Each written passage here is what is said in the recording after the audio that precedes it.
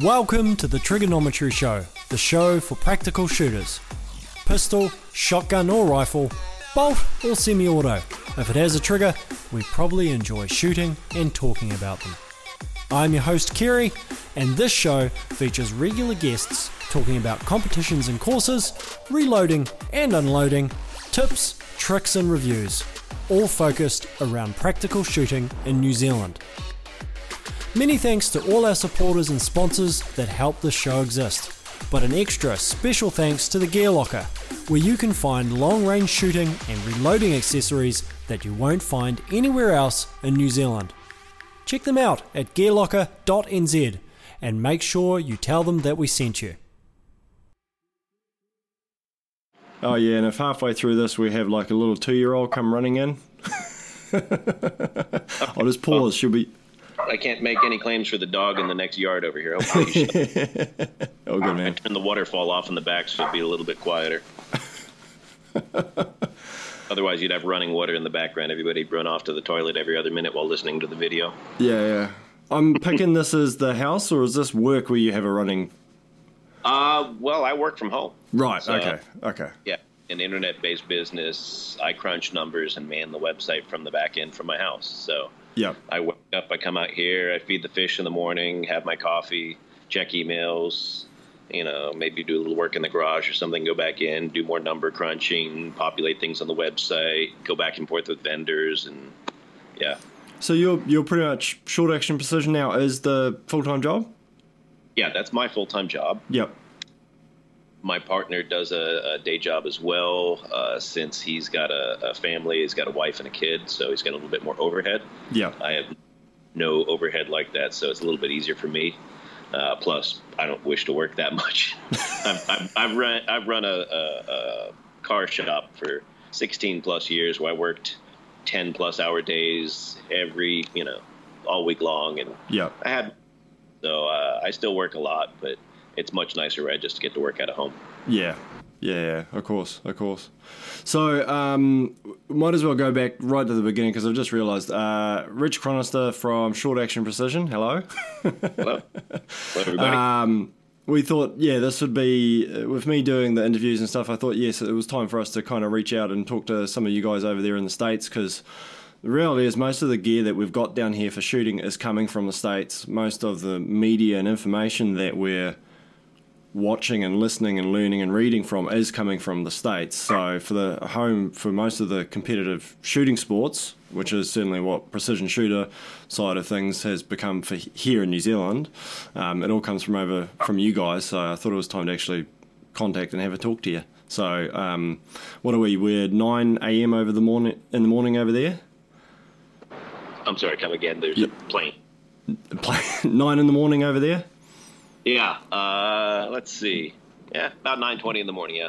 Bit after, all right. So, and we're, just a bit after 4 over here, so, of the day in front of you. So, I'm ringing from the future. So, the short action precision, like we were just saying, it's taken over as your full job. How did you get going into it, basically? Where's the start of short action precision? Well, the start of Short Action Precision originated with my partner, Nathan Webner. He's been a shooter in the sport for probably about 2 years longer than I have. I've been in just a little over 5. He's, closer to 7-ish. I met him at the first rifle match I ever went to, and he was just one of those shooters who was very supportive, showed you the tips, showed you how to get your gear straight. And he's always been that type of person, always helpful. He started the business originally because he loved shooting, and that's the only reason why he started the business. He's not a businessman. He's a shooter who loves the sport, and that's the beauty of our company. There's some guys who just crunch numbers as far as, what can we make on this? Mm-hmm. That's never been our motive. We love to shoot this sport. We started a company because we wanted to not only be able to have all the products accessible for the sport to ourselves and our friends and other shooters, but to be able to develop some things that weren't really in the sport yet to address some, like our 2-rounder and our sling, and pretty much everything we come out with. We always like to have some type of involvement based on our feedback from the sport. That's why we're continuing. We compete at the events both locally and nationally. We go and help out, sponsor, of course, and we go and help be range officers at these events at times. We're going to the season finale this year to help out. It's our lives, it's our passion, so it makes for great business. Yeah. So you mentioned the sport, and I think I'm obviously spending a lot of time online and checking videos and checking out what's going over there, but for a lot of people probably listening to this interview, they may not even have an idea what the PRS as a series is. We have in New Zealand, we have what would be called field shooting or field steel. It's probably the closest thing. When you get up off a range, go up into farms or paddocks and stuff, put up the gongs and put up the steel and shoot at them.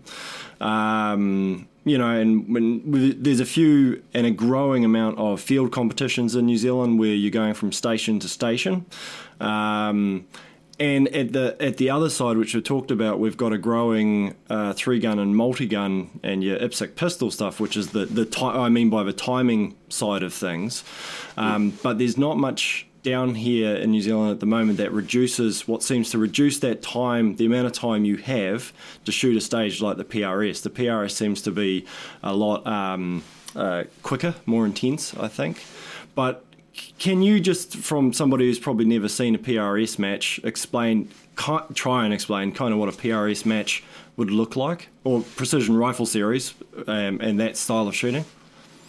Yeah, at a PRS match, or a Precision Rifle Series match, which is the national series for the U.S. Yep. In fact, we're branching out. They just had a match in Canada and one in South Africa as well. So it seems to be growing internationally, which is really cool.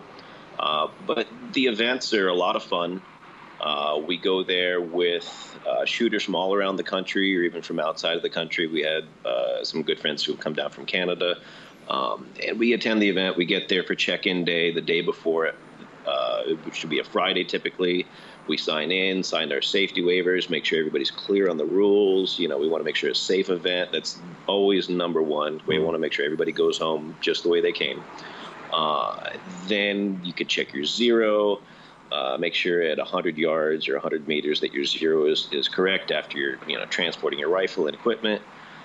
Then some matches will allow you to shoot at steel targets that could be out at range, maybe 1,000 yards or more, just depending. So then you can even true your velocity or on your chronograph and check all that and get it straight before the match. They give you the rules and a booklet, which is going to tell you what they call your course of fire, which page by page tells you what you're going to do for the whole match. So it's typically broken into 2 days for these matches. Mm-hmm. So you have a day 1, day 2 format. And you'll go through and you'll do maybe 8 to 10 to 12 stages, give or take, in that day, between when you get there in the morning at check-in, maybe 7 a.m., and when you leave. And it could be some matches run very quickly and you'll get done by maybe 1 p.m., and some run a little bit later in the afternoon, depending on how many shooters they're trying to get through the whole process. Generally, we'll have around 100 shooters, give or take, to a PRS match. But they've gone high as over 200 on some, which is quite the juggling act. Yeah. Break the groups down into 10 or so shooters. They call them squads, so it's easier to rotate around the shooting facility. So you'll have different stations set up with a tent, guys sitting underneath there with their spotting glass, their scopes to see the targets at range. There'll be some official guy presenting what you're supposed to do at this portion of the match. And then he'll describe the whole thing, make sure you identify all the targets in the field, however many there may be. Everybody's clear on what the rules are for this particular stage. You might have a prop you have to shoot off of. Might be some hay bales. It might be a rock formation. It might be just on your belly on the ground prone.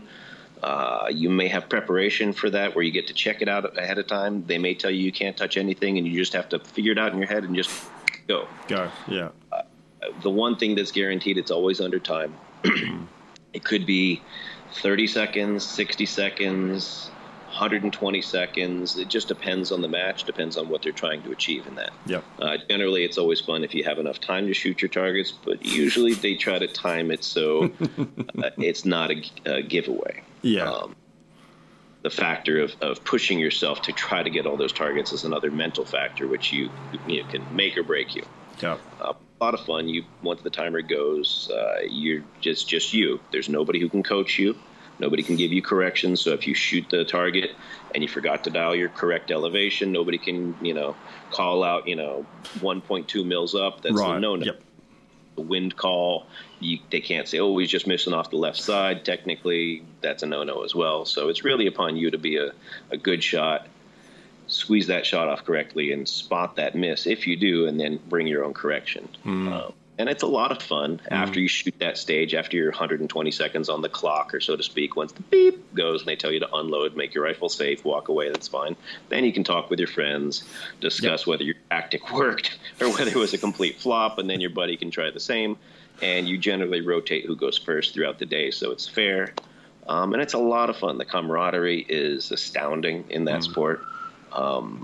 You get grouped together, as I said, in squads. So maybe you're squatted with all your buddies, all your mates. Maybe you're squatted with a bunch of guys you never met in your life. And they're both great because you meet a lot of people. You get to, a lot of friendly faces, and everybody's helpful. You got people you never met before helping picking up your empty brass. Hey, can I borrow a bag or something? It's a really great sport for that. I think that's the thing that for people who haven't gotten involved, say the guys who are primarily hunting and have never got involved in any of the competitive shooting sports, it is exactly as you describe. We're all there for the same reason. So suddenly you're surrounded by guys who are as keen on shooting as you are and keen to help out. And here at the moment, while like I say, the field shooting is sort of in its infancy, we haven't kind of. In certain competitions we have, but on the whole, you're going to have a guy spotting behind you, probably helping you out, probably giving you some calls and stuff, because we want to make sure guys are getting on target and learning, and then as that we get more people in shooting, then we can kind of bring those time constraints down, and it can all go quiet while the guy is shooting. But I've learned so much from just being there and having a guy who's a much more skilled shooter spotting for you and going, yep, this is why you missed. This is how you get back on there. Another step on is then, having to spot your own impacts and make all those adjustments yourself. Yeah, no, you're absolutely right. It's working with somebody who's hopefully even a better shooter, at least a good spotter. Definitely helps you out. Many times they can see things just right in front of them, like what you do as far as flinching or other things you might be doing to put some kind of weird twist or English on the gun, so to speak, when you're pulling the trigger. Yep. But one thing that we do that differentiates at, say, a local match level, so when we have a local rifle club, our rules are a little bit different than the professional series rules, although very safety, everything is 100% the same. But when it comes down to things like making calls, a lot of the clubs will do modified rules, especially for new shooters, and specifically encourage the guys to make calls for the new shooters to get them to get on target. So it's more rewarding for them, and they build as a shooter. The guys who are the old pros who show up, because we have seasoned professional shooters who show up to local matches as well, because they're the local guys, and they get no help.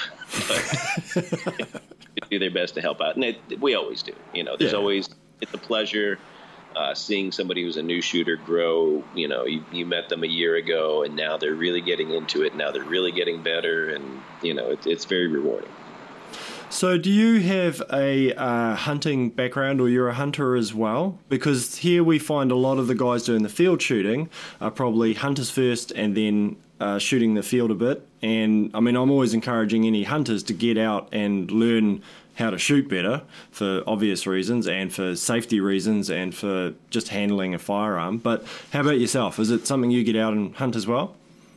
Well, not on any great level. My background in my youth, I grew up in New Jersey, which is a very densely populated state, just in New York.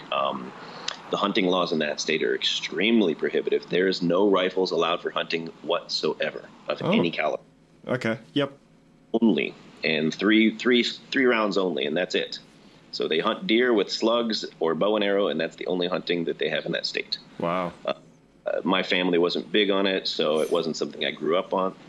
Although nowadays, just protecting the old fish pond out here, I have a lot of wildlife that finds its way into the city. I'm constantly on the prowl for raccoons in the middle of the night. But that's more just protection. But yeah, I take down raccoons in the backyard with the air rifle on the regular. I had a pack the other night. It can be a bit much. They love the fish. Yeah. But with the rifle series, you're 100% correct. So many of the guys come from the hunting background first. That's where their interest was. Maybe their father took them hunting when they were a child. They got their first bolt action rifle. That's where the passion for that style of shooting came from. And I know for a fact that the gentlemen who originated the precision rifle series are all hunters, most of them out of the state of Texas. And, hunting was always imperative. That's a huge part of their life. The original rifle series revolved its schedule around hunting season. So the rifle series was finished when hunting season started. Right. Okay. Yep. These guys are all practical shooters from all around the country. And so many of them are hunters who the skills that they have cross over. So with the rifle series, really one of the fortes is not just having an accurate rifle, not just knowing how to, squeeze the trigger correctly. It really comes down to building a quick improvised position, and that's what the guys who are truly the best at the sport are doing. So they can have in their head, they look at this rock formation and they say, okay, this is what I'm going to do.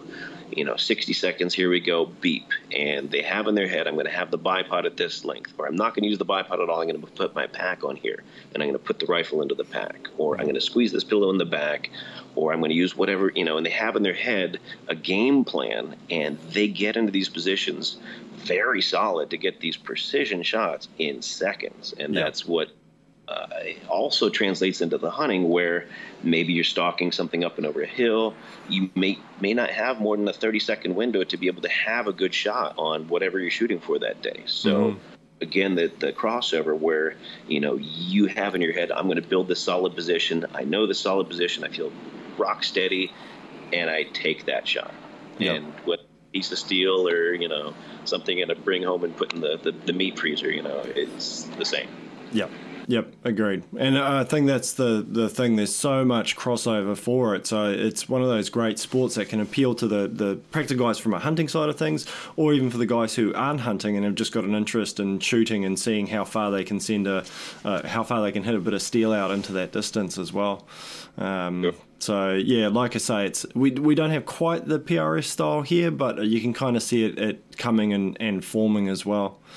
So back to the short action precision. So you were shooting the PRS series before you were getting into joined up and started the company. What's the time frame there?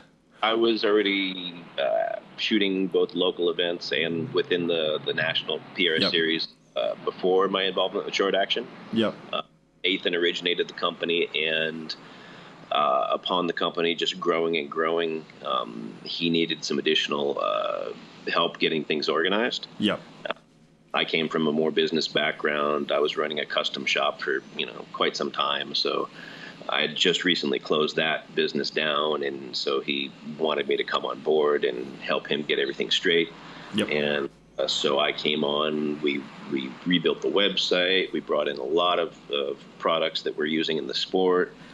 We revamped our products, working on new products. It's just been a great involvement together. So what was for you guys, what was your first product that you bought out of your own? Was it the bags or the 2-rounder or? 2-round holder.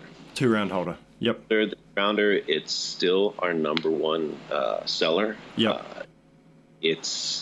We like to say it's the most popular accessory in the whole rifle series. 9 out of 10 guys, and that may be a low number, are running our 2-rounder. Yep. 9 out of 10 guys don't run the same brand of anything. Yeah, agreed. There's going to be favorites between brands of barrels, actions, you name it. I mean, but with our product, it's neat. Admittedly, it's a very inexpensive product. It'd be great if we're selling, $1 million Bentleys, that many, but it is what it is, and it's a handy product. I know that we sell them to competition shooters. We sell a lot to hunters. We've gotten them to guys within our military. They have great applications no matter where you're at. Just the fact that you have that bullet there to grab out, stick it in and go when you have a failure or just run out of rounds. It's key. I've actually, hang on a sec, I've got, for the guys who don't know what we're talking about, will I get it with a light? That's it there, 2-rounder. Congrats.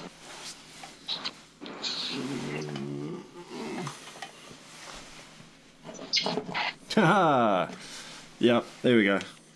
Put some goodies in there just to show off, but yeah. Yep. It's right next to the ejection port. Yep. It's nice. Velcro's right on. Simple device, but it's right there.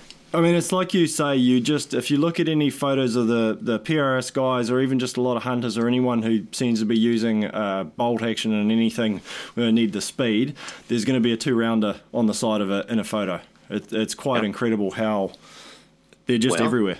If you run out of rounds ever had a feed problem, then you're going to come in handy. And if you've been rifle enough, it happens. Well, I think it's one of those things. It's just it's a simple idea, but as you say, it's just so practical. And the few guys I've had who have looked at it and said, well, why would you want that on there? I'm like, well, if you're asking that, you obviously don't need it on there.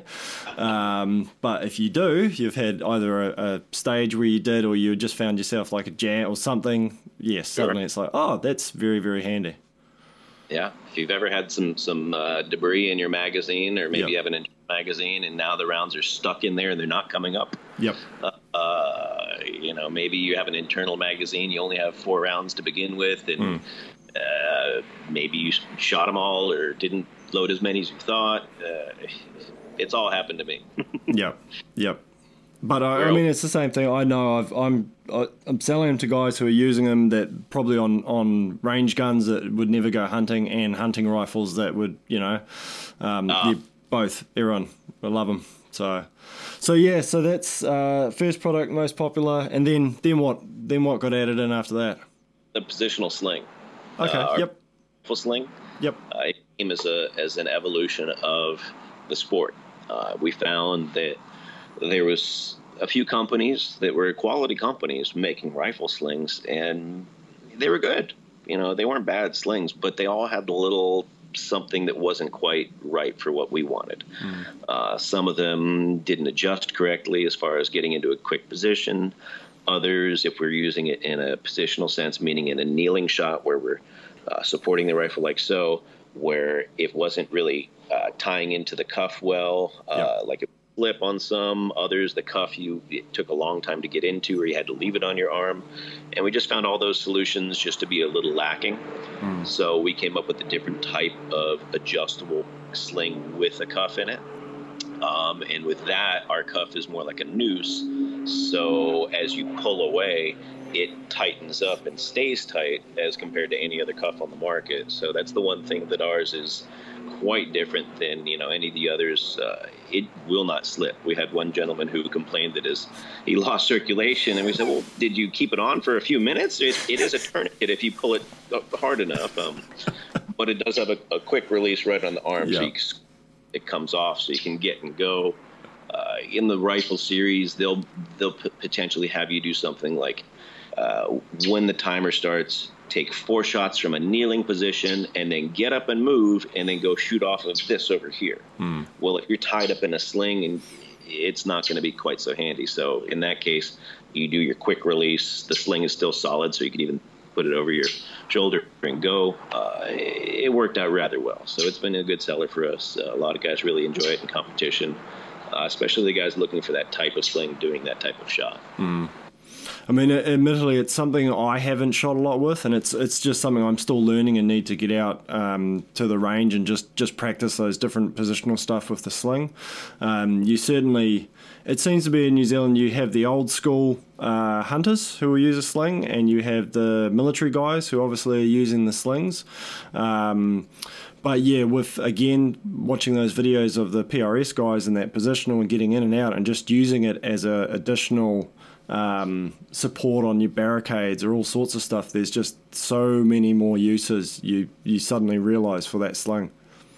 There are definitely more uses for it. So the guys are using it to stabilize it in a variety of positions, not just your conventional. We started it from your conventional kneeling type of position, but we found in the evolution that guys are using it on things like barricades where they're pulling off to the side to lock it in in a spot to get a more stable shot. Because again, they're trying to get a shot off of whatever they're shooting out at distance and without moving the rifle too much, so they can see that shot come in, so they can get a wind call adjustment if they need to. Well, that's that extra bit. Yeah, it's breaking the shot, but then it's also being able to stay on there and, like you say, seeing where it impacts, so you can then adjust and correct. And yeah, that's what most people don't realize. That's the second part, which is equally important as that stable position when you actually pull the trigger. Oh yeah. A guy who's a ex Special Forces military sniper who was one of the group that I've trained with just in the sport and learning to be a better marksman. One of his mantras is, you can be a great shot and get that first round hit, and you're a great shot, but a true sniper, in his opinion, or a true, excellent marksman, takes the shot and within 5 seconds can see whatever his adjustment was as far as his wing call and bring up a follow-up shot with an impact. So that's real marksman. Yep. So having that ability to be square behind your rifle, pull the trigger correctly, not flinch, not blink, get that report back from where that shot came in. And, as one of the teachers in this business, Jacob Bynum, says, believe the bullet. Where that bullet comes in doesn't lie. So, yeah. You did your part. Now it's time to do the second part and use that reticle that you have, that you paid the money for. And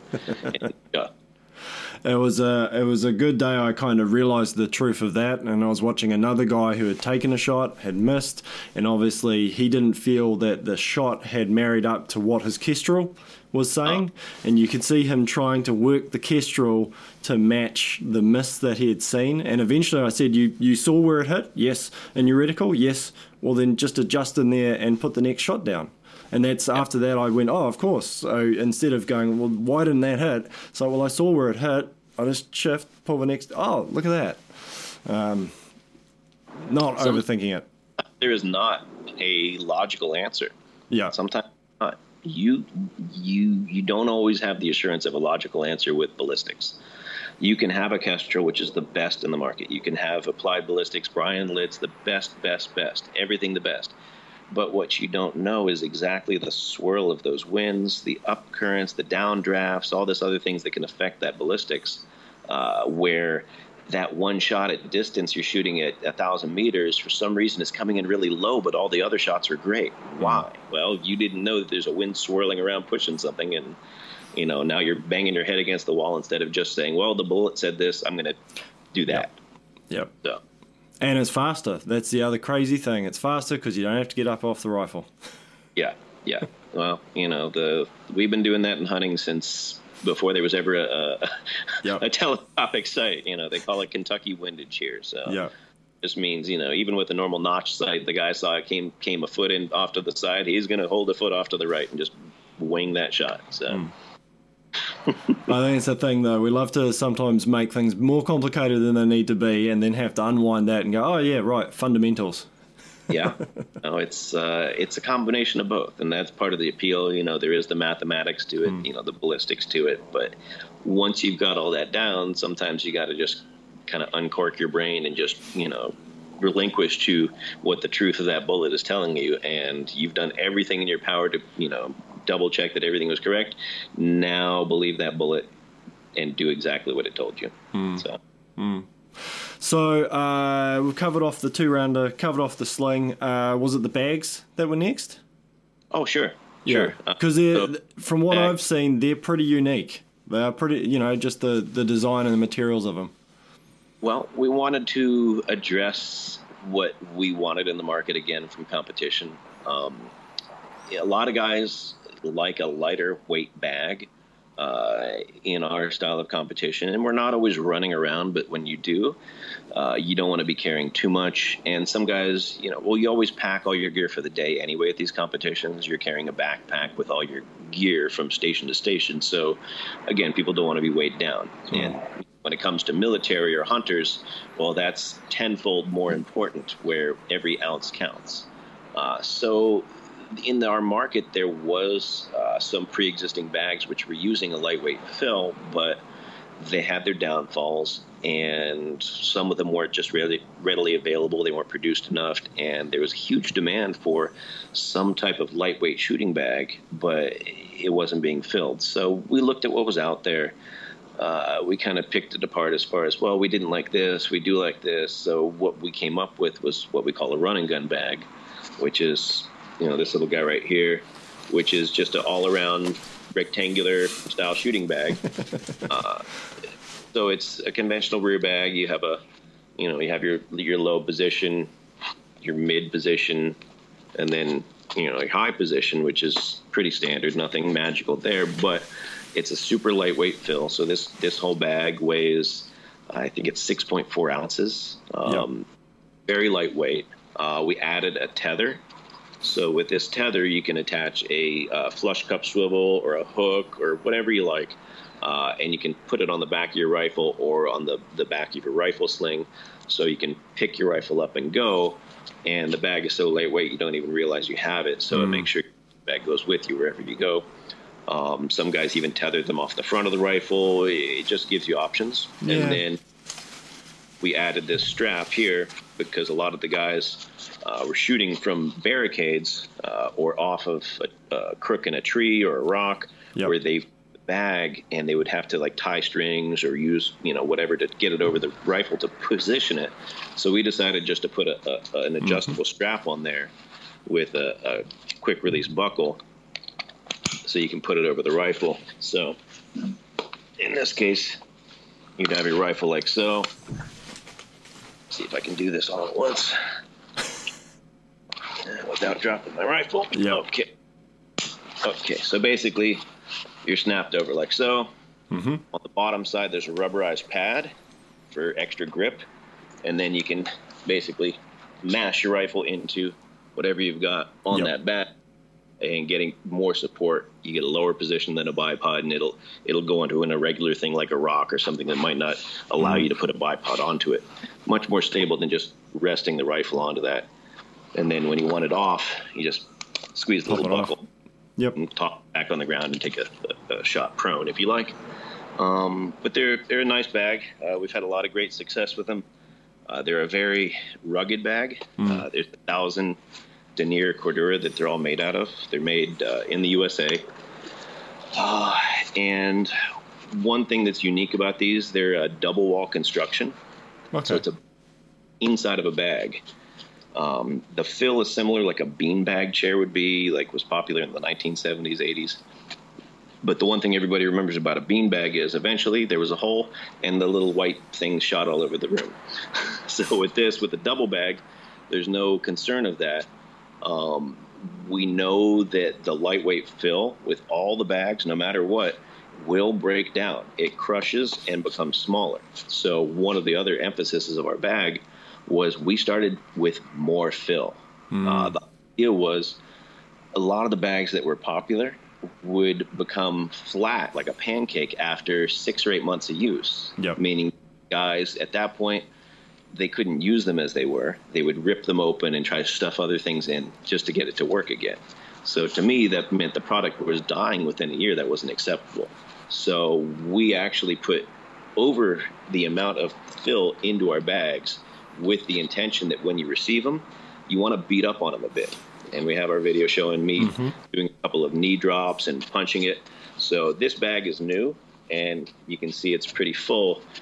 Ideally, you want to be able to have where you can fold the bag almost in half with about an inch or so you can just bend back and forth, and that would be what you would call broken in. At that point, you can get down to a very low position. You can pinch it and get down to, say, a half an inch or 3/4 of an inch for a very low, and then you have the full capacity of all the height. But our idea with coming in with more fill to begin with means that it'll break in like a pair of boots or, something like that, that has to work its way in, but it lasts a much longer time in the long run. So you have a piece of gear that doesn't go flat on you within 6 months. It's good for a longer stretch.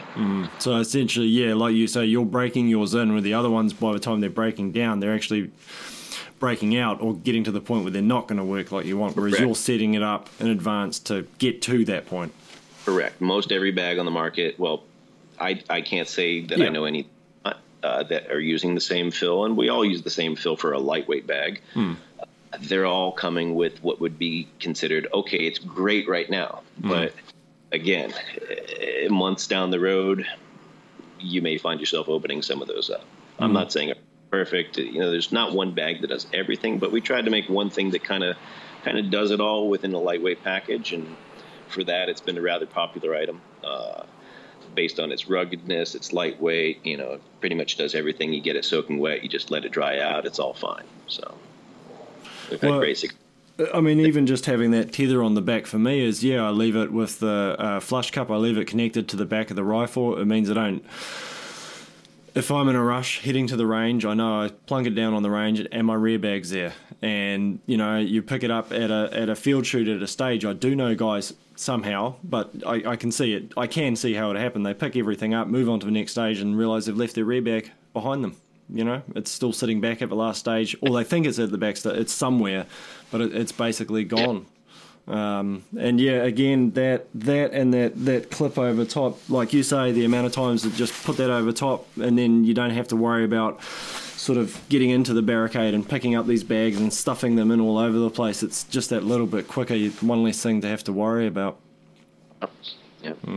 That's one of the other reasons why we came up with this is the second bag that we came up with, which is basically, we call it the lightweight, which is more for just a rear bag or for hunters.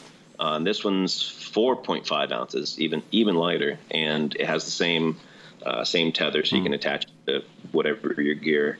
But we sell a lot of these, especially to hunters, so they can carry a lightweight shooting bag all day, and they don't even realize it. They'll keep it on the rifle with the rifle slung over and just run around all day like that.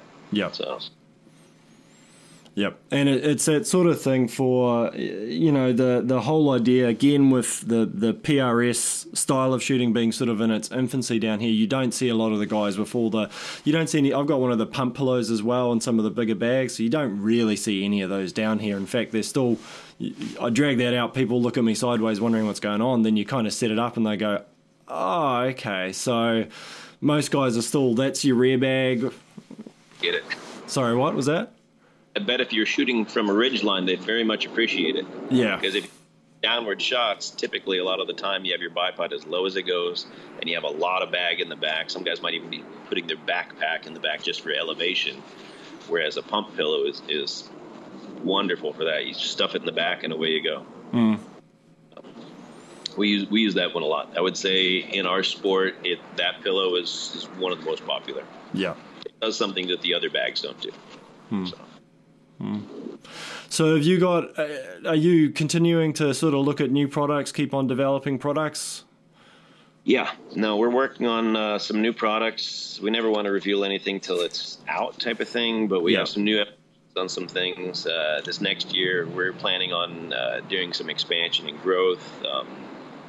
It'll take a little bit of time. We never want to release something that we're not 100% off of before, but we definitely have some plans on some new products coming out this year or this upcoming year, and very excited about that. We've been picking up some really cool new brands within our industry as well that are growing in the sport to sell on our site. We just picked up a company out of Austria, Dix and Andy. They're a very, very high-end trigger company. Not an inexpensive trigger, but for guys who are very big in the sport who want that, the best break humanly possible, it's like magic. But again, it just, these are smaller companies who are not as well known, who the people who know they're, great, but we try to bring in a lot of these things that the shooters would, use within our sport or within the precision rifle shooting in general. Yeah. So.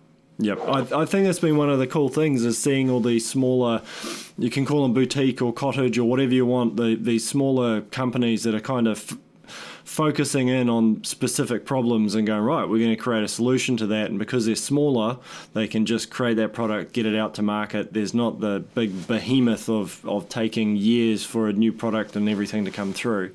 And you've got your own products, you're bringing other products in as well.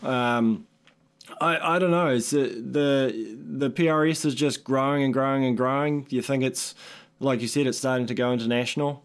Yeah, as I said, they're starting to work internationally. Canadians just had a big match, turned out really well. South Africans did a match as well.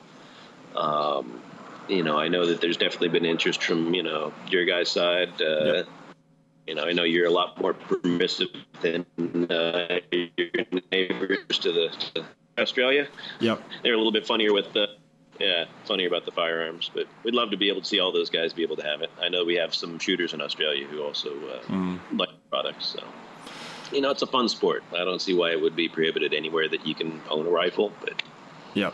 Oh, I think the key is it's just showing a lot of the time it's just people not quite understanding the amount of safety protocol and the fact that you've got other people directly behind you looking down over your shoulder, making sure that you're being safe at all times, and you get somebody come out to a range and realize and understand what a range officer does and those guys, and they start realizing, oh, okay, this is actually a lot more controlled than it might appear with a group of guys running around with guns.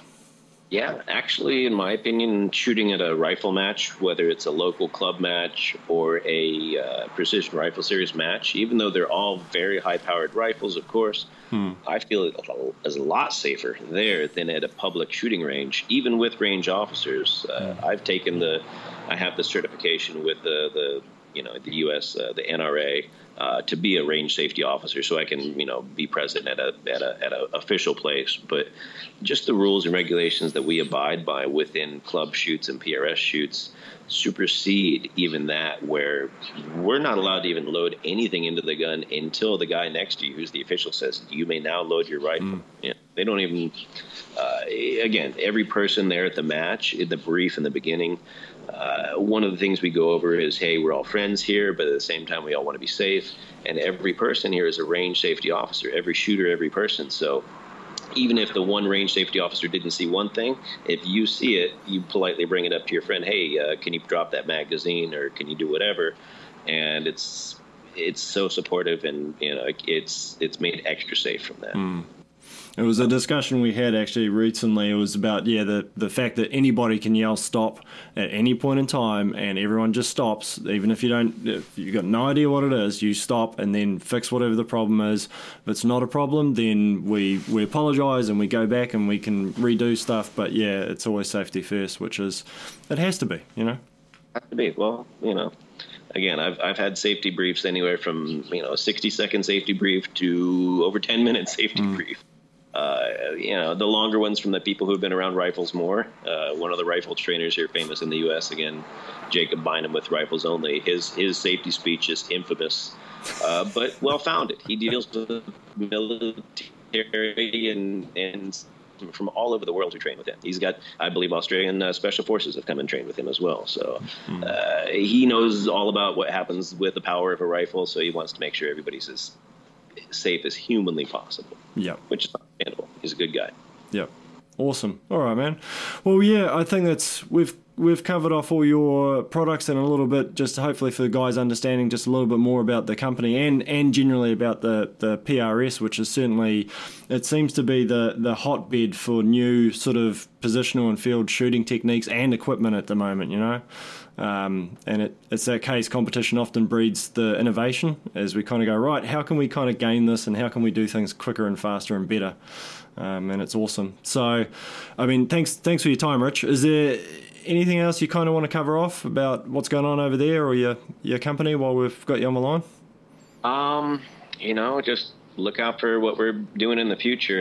In this upcoming year, we'll have some new products coming out. Again, I can't reveal any secrets quite yet, but keep in touch. Any official dealers, of course, we'll get first word on what our evolving goodies are. But we're looking forward to the next year. We're having a lot of fun in the sport. We're looking forward to our season finale for the professional series here coming up at the end of this upcoming January. It's just been so rewarding dealing with everybody from the hunters to the law enforcement to the military to all the regular civilian shooters in between. Everybody's got a smile on their face. Everybody's having fun. So it's as rewarding as it gets. It really is. Awesome. All right, mate. Thank you very much. Thank you. Cheers. Here. Thanks for listening to the Triggernometry podcast. Please make sure you visit our site at precisionshooter.info, where you'll find show notes, additional links, and a pile of extra information, including competitions and updates on events near you. While you're there, pop over to our Facebook and Instagram pages, where you'll see regular updates on the goings-on in the precision shooting community in New Zealand. The way that this show grows is through people like you, so please share on Facebook, and if you know someone who's into shooting and may be interested in checking this out, flick them over a link. And if you're listening to this through a podcast aggregator or some form of app, make sure you leave us a review. It really makes a difference. Thanks again to the Gear Locker and all our additional supporters.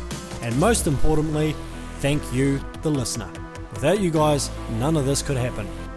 Talk soon, but for now, go have a shoot.